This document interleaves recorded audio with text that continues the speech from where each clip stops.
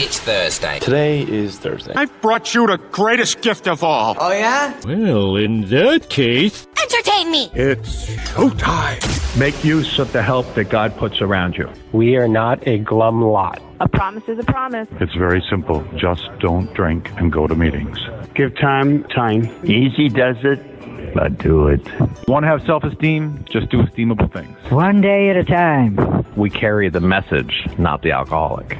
Don't quit before the miracle happens. We're the Defective Characters, three guys sitting around talking about our personal experience in recovery. Hey, I'm Mike. I'm Dennis. This is James. The opinions are our own. We don't represent any particular organization, institution, or fellowship. Today, we'll be sharing our experience with service work in recovery in this episode 26 of the Defective Characters podcast. Let's go.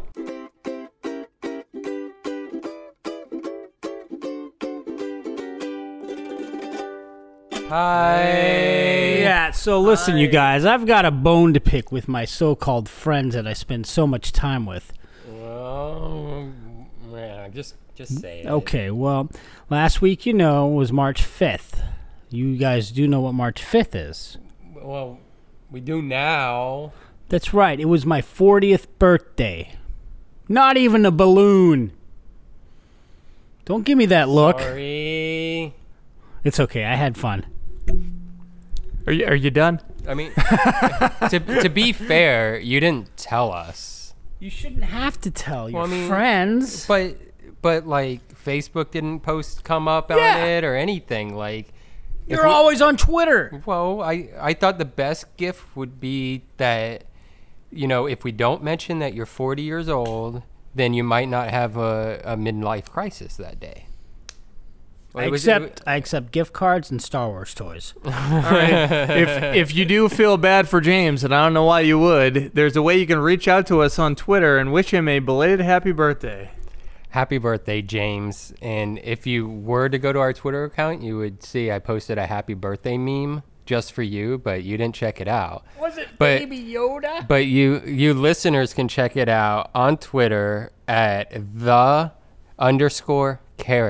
_characters, and that is our Twitter account. And if you have any questions, ideas, or anything, you can reach out to us there and we will reply to you. And you can see the March 5th dated meme of Happy Birthday, James. Will that work, James? Yes, That's nice. I'm going to start with you, Dennis, so that way James can get over himself. When it comes to service work and recovery, the topic that we're tossing out today, what does the word service mean to you? And when you were new, how did service work kind of help you out? Say the first month that you were going to meetings. Well, I mean, to be honest, this is the first time I'm hearing this word of service. Does this have anything to do with the program or anything? I'm lost here. Is this people bringing me food at a restaurant or something? No, Dennis. No, I think, early on, I probably heard the word service probably my first meeting, if I could remember anything that was said at it. But I obviously didn't know what it meant. You go to meetings and people throw out these words and stuff like that, but I don't have a concept of what they're actually saying until I learn it and am around for a while. So I didn't really understand what service in this context of AA or recovery implied. I think shortly, I started learning that things like making the coffee or having a commitment on the committees or whatever, the chairman, treasurer, secretary, for the business meetings and stuff, and things chairing the meeting and stuff like that is probably what I learned early on the service. And then much later, I learned about the concept of practicing all these principles in all parts of our lives and stuff. So service became a much broader thing, like doing 12th step work with newcomers or people that are struggling, doing service for family or at work or anything, you know what I'm saying? And bringing that spirit of what can I do to add to the situation or lessen the burden of another, James, you feeling okay? Feeling fine, Mike. I was just going through my head. No, I was only kidding. I got lots of balloons, just not from you guys. So, well, I was kind of well, you guys know my story. I came in, first AA meeting, I was 23. So if I want to think way back then, my first meeting, my first month, service was not even on the radar. I was just trying to go through the day without thinking of a drink or a drug. And when I fast forward to 2.5 years ago, when I picked up my last white chip, service became part of my story quite rapidly. And I remember moving up to the Orlando area, and I didn't have a place to live. And right away, a nice lady gave me and my wife and our 3 animals a place to live for a couple weeks while she went away. So I was, in a sense, house sitting. She's like, okay, you guys can stay here, but I need my garage cleaned out. And for the first time in a long time, I didn't have any pain or anything. I was like, oh, yeah, absolutely. I would love to do that for you. Thank you so much. And it was a way that I could give back. And that was a whole day project. And afterwards, I felt so good about doing it. And that was the first manual labor I had done in a couple years, too. So it was a good feeling in more than one ways. Yeah, I would say, like, early on, it didn't make a heck of a lot of sense to me. My very first meeting, I remember Evergreen, this 65, 70-year-old woman was chairing the meeting. And at that point, you don't understand the tradition of, just signing up for it. So I thought, oh, she's obviously somebody that was hired to kind of run this. And then you find out after going that, no, you actually just put your name in a book, you sign up, and you commit to doing it. And that meeting, it was the Brown Bag in Essex Junction, Vermont. And she was chairing the meeting, had found a speaker, and the way they did it was it was a Monday. I remember, because like any good alcoholic, I started, AA to start the week.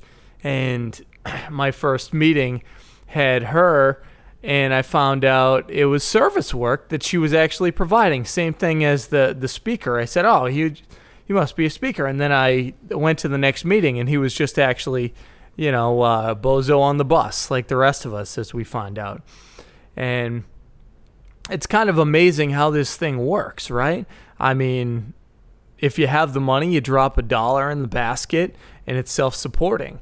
And the service that's provided is just one alcoholic caring for another alcoholic.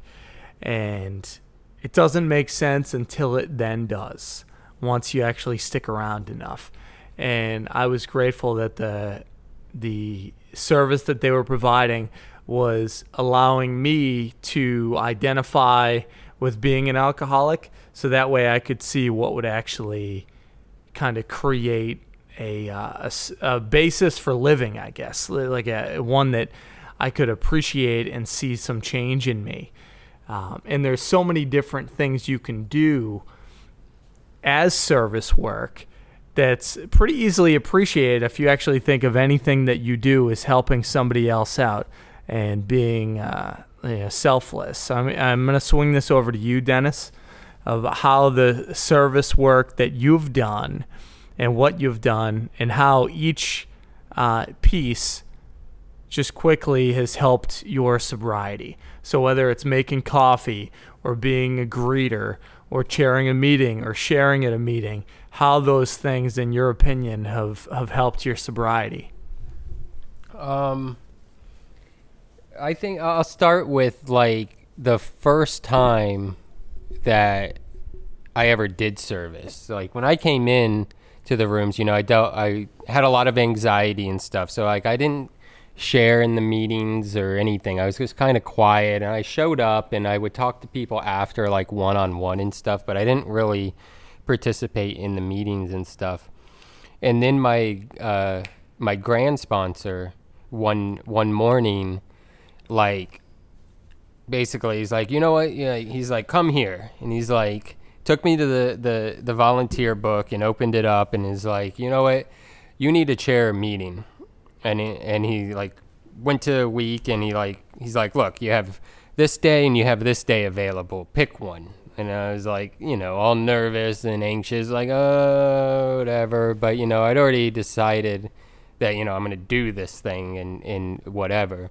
So I was like, okay, I'll pick this day. And I pointed at the day, and he's like, okay, well, write your name in there. You're volunteering for this. I'm not doing it. And I was like, oh, he got me. So I signed my name up, and then the day that it came, I was anxious, on the verge of a panic attack, but I chaired the meeting. And what that did for me personally was that it made me a part of that group. You know what I'm saying? It forced me to stand or sit up in front of people and do the whole spiel that's all scripted out, and do the readings and the prayer and everything. And then I had to share a little bit about myself to qualify. And it was nerve-wracking. It really was. But, I did it again and again, and each time it got less scary and I got more comfortable doing it. So it really helped me to get out of that shell and be a part of the group. And then, shortly after that, I took a coffee commitment. I did the coffee at a meeting for like a year and a half maybe or so. And that really helped me in the sense that I was the first one there. I set everything up. It gave me a commitment that I had to get out of bed and show up, so it got me there. But then as people would show up every morning and I'd be the only one there, it forced me to talk to people and get to know people on a personal level rather than just sitting in a room and blending into the crowd. I now became like a person who had personal relationships, and I saw that people cared about what was going on with me and in my life and stuff. And then I cared about what was going on with them and stuff. So it really made me feel like I was a part of something much, much bigger than myself. And then from that, now my service, I've spoken at rehabilitation centers. I share my story at one of my groups, at least once a year. I'm not going to cut. Turn the light on. I'm going to talk if I want to talk. Screw you guys. Did you not hear what I just said? You should be happy I'm saying anything. This is my show. Fuck. I'm sorry for the F word. No, but I'm gonna purposely go longer now. But now, I have commitments at meetings to where I'm a secretary for one meeting, a treasurer for another meeting, and stuff like that. And that's my way of giving back to everything that the program has given me. So now, James, since you want to flick that light and play the music to get me off, what do you have to say? Is it important? Well, ever since I've been president of AA, I've had tremendous responsibilities. Dennis has been my right-hand man a couple times, but I had to fire him twice. It really hurt. My ego and my pride got, shrunk. I kid. So,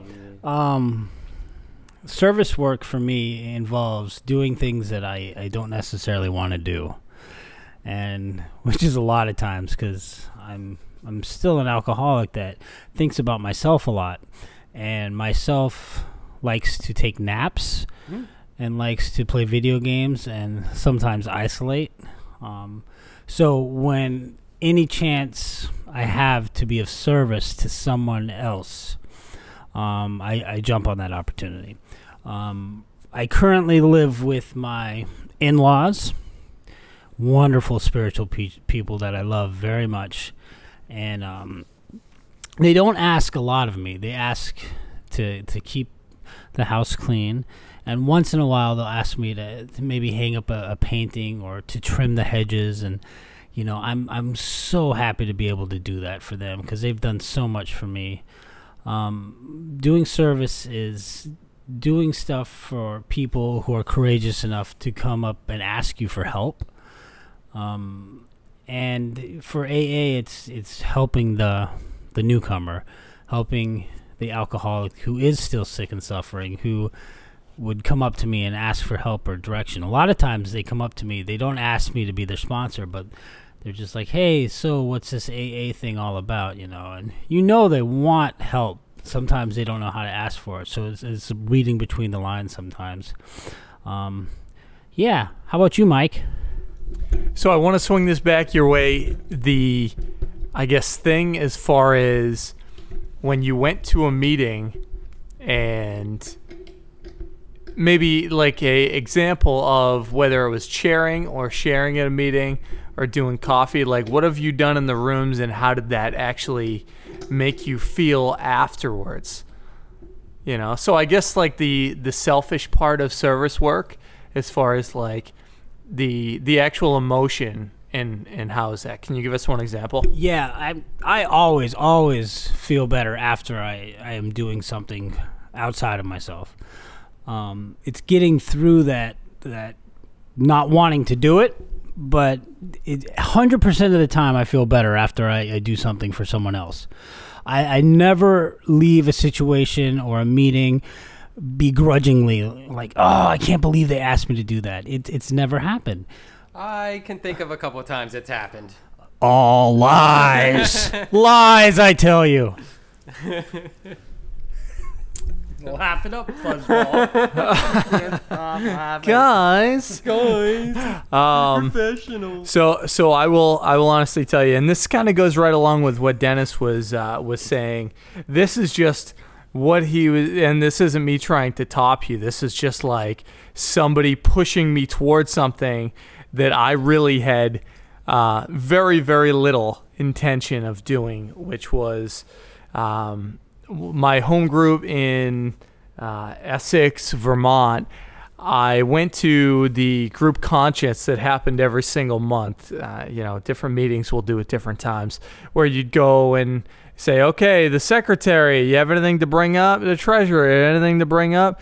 The literature chair, the person who's in charge of all the books, and the GSR who for that group her name was Lee. She gave me my 4-month chip, and the night that she gave me my 4-month chip, later that night on the way home from a bar, which we'd found out the last 6 months when she was still going to meetings, she had relapsed, and her husband were going to a VFW, and she was going through a tough time, and she was drinking.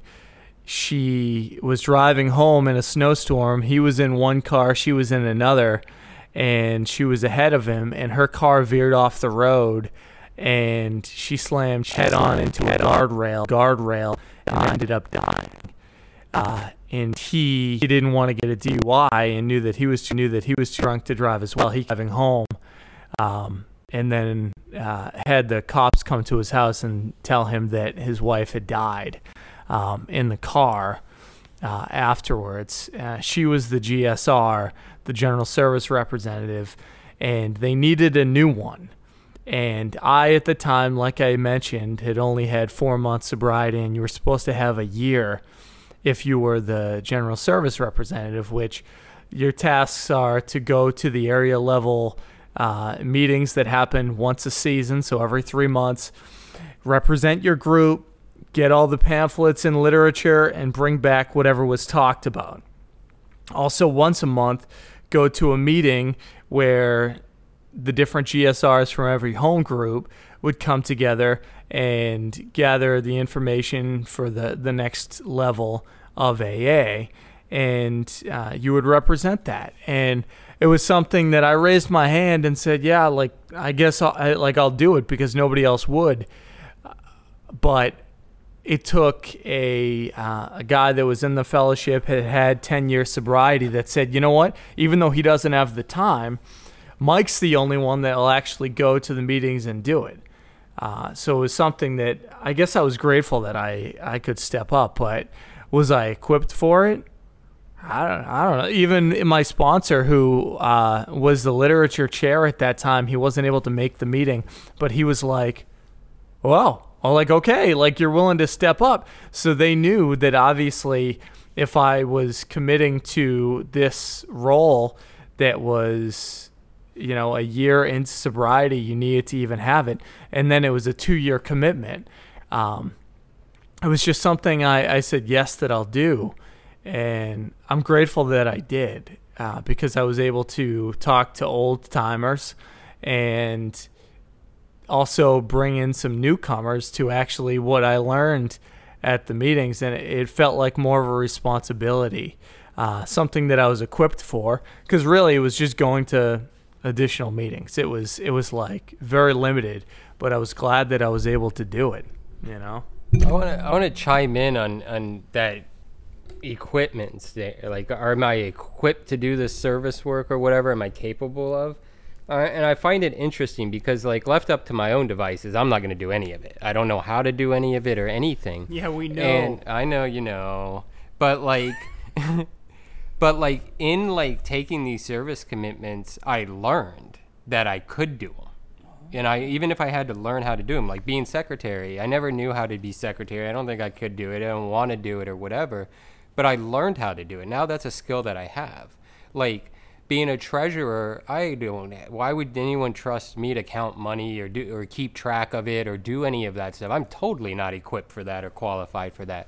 But in doing it and be willing to open and doing it, I've learned like basic accounting. You know what I'm saying? And it's a skill that I've gotten from just stepping up and doing it and not worrying about if I am equipped to do it or not, James, I got a hard-hitting question of the week, and it's coming your way. Well, I just have to bring one thing up. Last week I learned that Dennis was a triplet.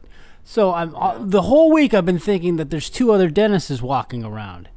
Are they like little clones? I think he killed them in the womb, right? Oh my God, no. Is that? You want to tell that story? They're my siblings. They're not dead. I didn't murder them in the womb. I don't know if it's really murder. Like, is it really murder though if it's before you're born? Oh, we're not getting into that debate.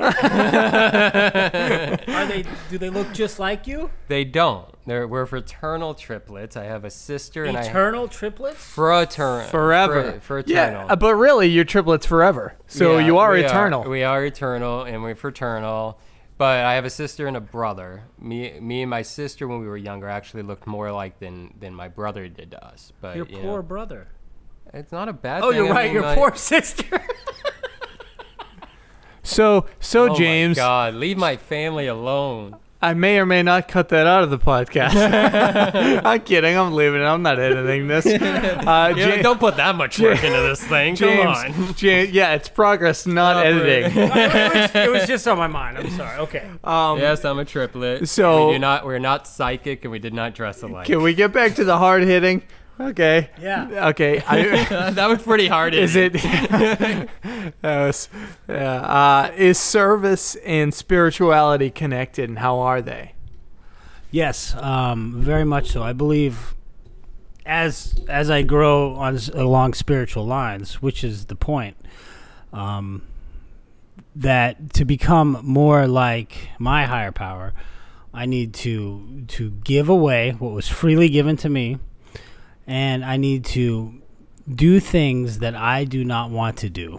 When I do that, especially when I don't want to do them, that is how I grow spiritually. That is how I become like my creator. I believe that with all my heart.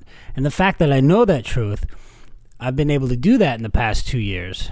And as I do it, I have found more peace than I have ever had in my entire life. And it's just such a wonderful thing to do things for other people. Sometimes not so much, but it always is just a great feeling that overcomes me. Good question, Mike. So how do you know that it's enough, Dennis? Like, how do you know that you're doing enough service work?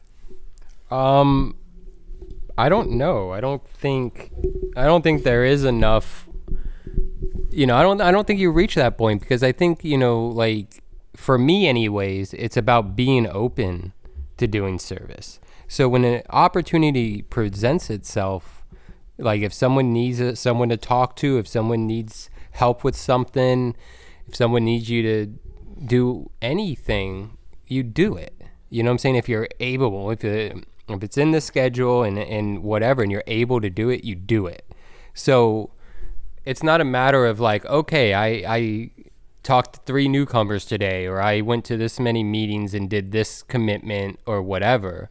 It's about being open and being willing. So if all of a sudden my free time is filled up with people that need assistance, then you just do that. You know what I'm saying? If I try to quantify it or whatever, then there's going to be a lot of situations that need you in them that you're not going to show up for, you know? I do know. Good. I do know what you're saying. You don't know, now you know. You can't say that last part. That last part's vulgar. I think one of my favorite, I guess, suggestions that my first sponsor brought up to me as far as service work is he said, okay, I want you to be the greeter this week. And I said, well, I don't, like, that position's already set. He said, okay, then be the light switch guy.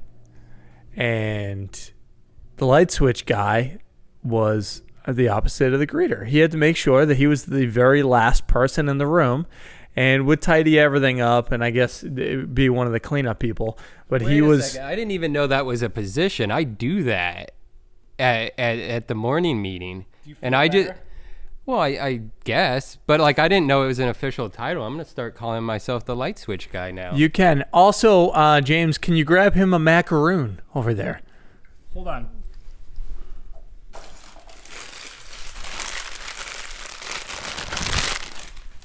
Can I? What is that? That's the crunchiest macaroon. You didn't have to eat it in front of us.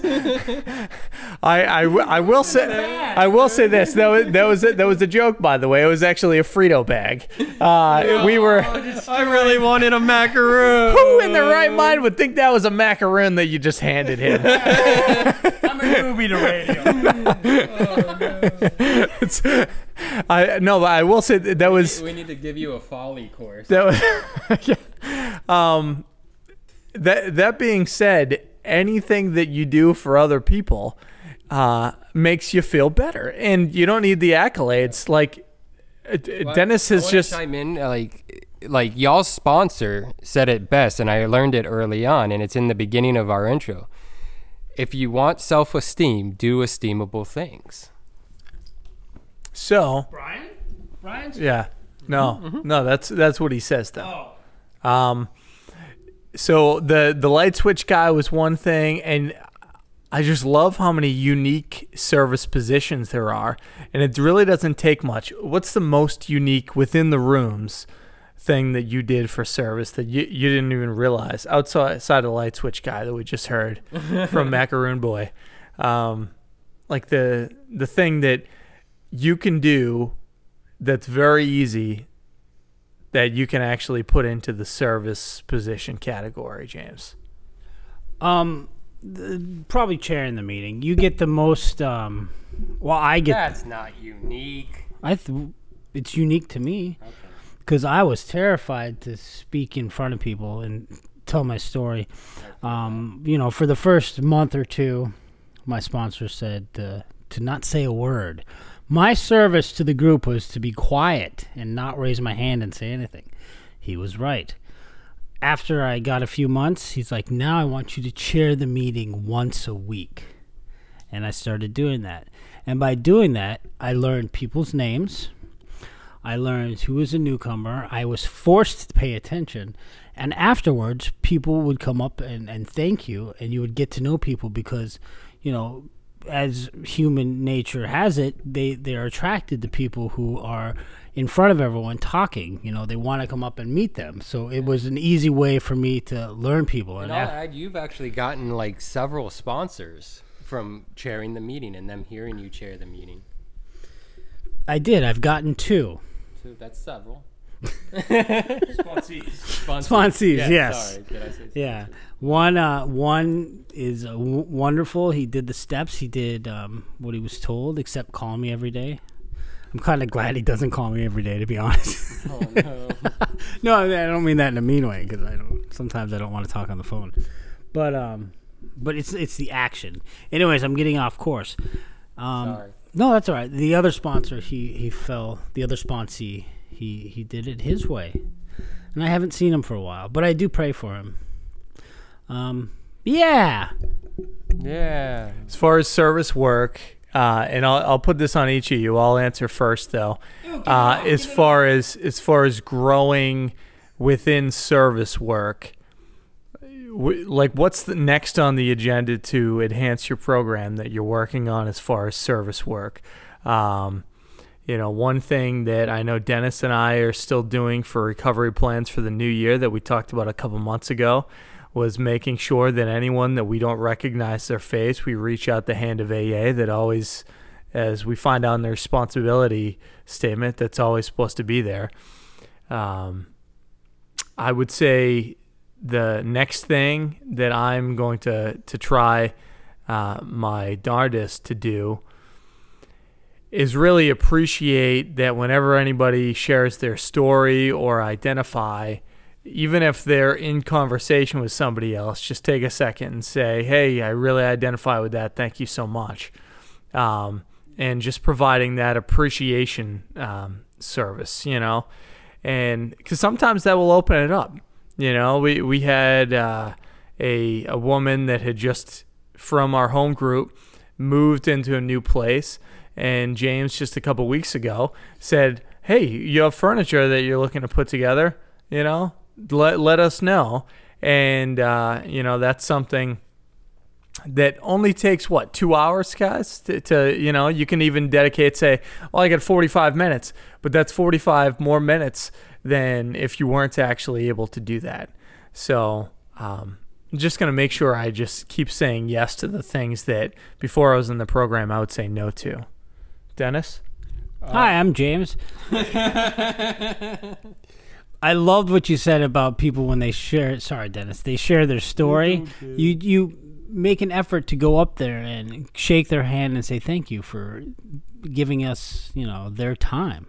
That's a wonderful thing. I'm going to do that too, Mike.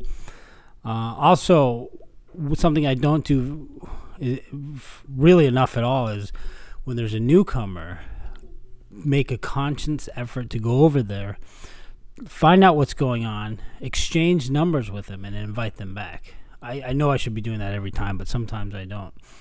And a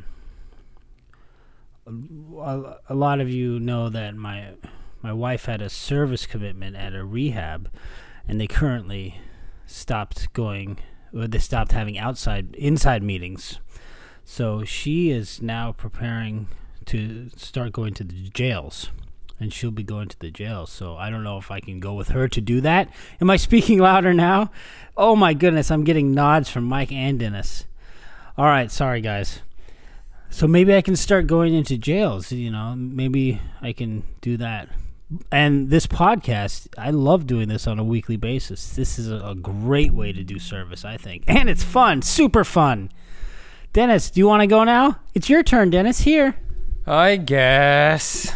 Now that we've had that podcast, Mike, back to Can I speak? I want to say something.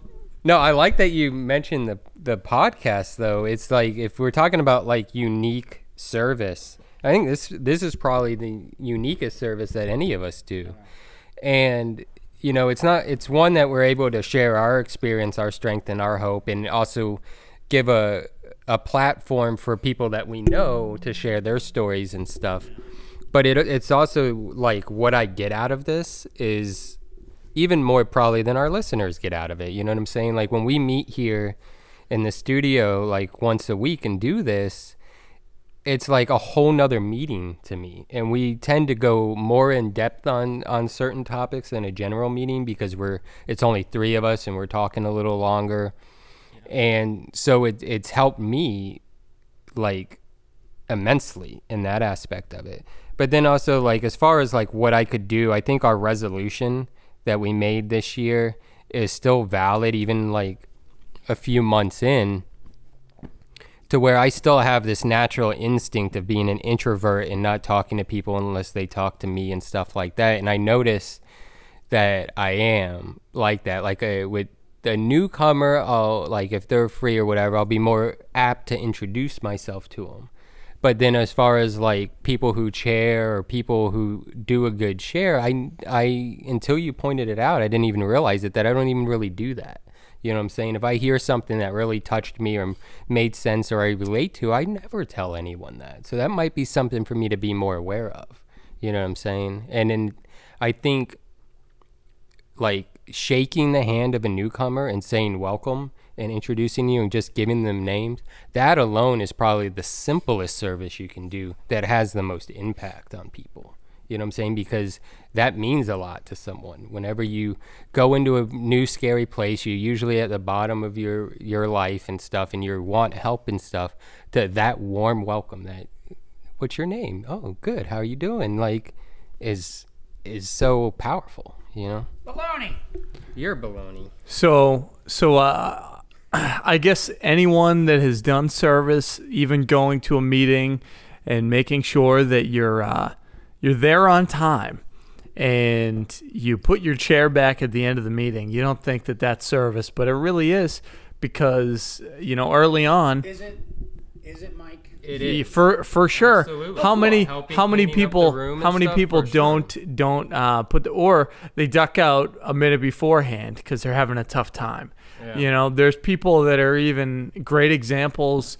So a lot of people would think about AA, but they always come in about 8 minutes late, right? And they're not there and not fully committing to that hour. And that's a service to provide to make sure that you're on time. That's something that anybody can do. So if you're new in the program and you don't want to talk to somebody before or after the meeting, I totally get it. But even just being there for the group as soon as, you know, it turns to the top of the hour, and then when the meeting is done, heading out and returning your chair is some simple service work recommendations. Do you guys have anything else you want to give to the newcomer as far as service work goes before we wrap this up? I just want to like re-stress, I guess, the importance of service work. You know what I'm saying? If you want to get better and learn to do a different way, like dive into service work immediately. You know what I'm saying? Ask like what you could do, even if, like you said, a greeter, a light switch person, coffee or whatever. And as soon as you do that, you'll feel more a part of the herd and a part of the group. And you'll grow a lot quicker and learn a lot more faster. All right. We'll be back next Thursday sharing our experience, strength, and hope with you on episode 27. We're the defective characters, entirely ready to have all these character defects removed. Remember, it works if you work it. And we'll see you next time. Woohoo! Bye. Have a good day. Do you not like my woohoo? No, I hate it. I just called you Will.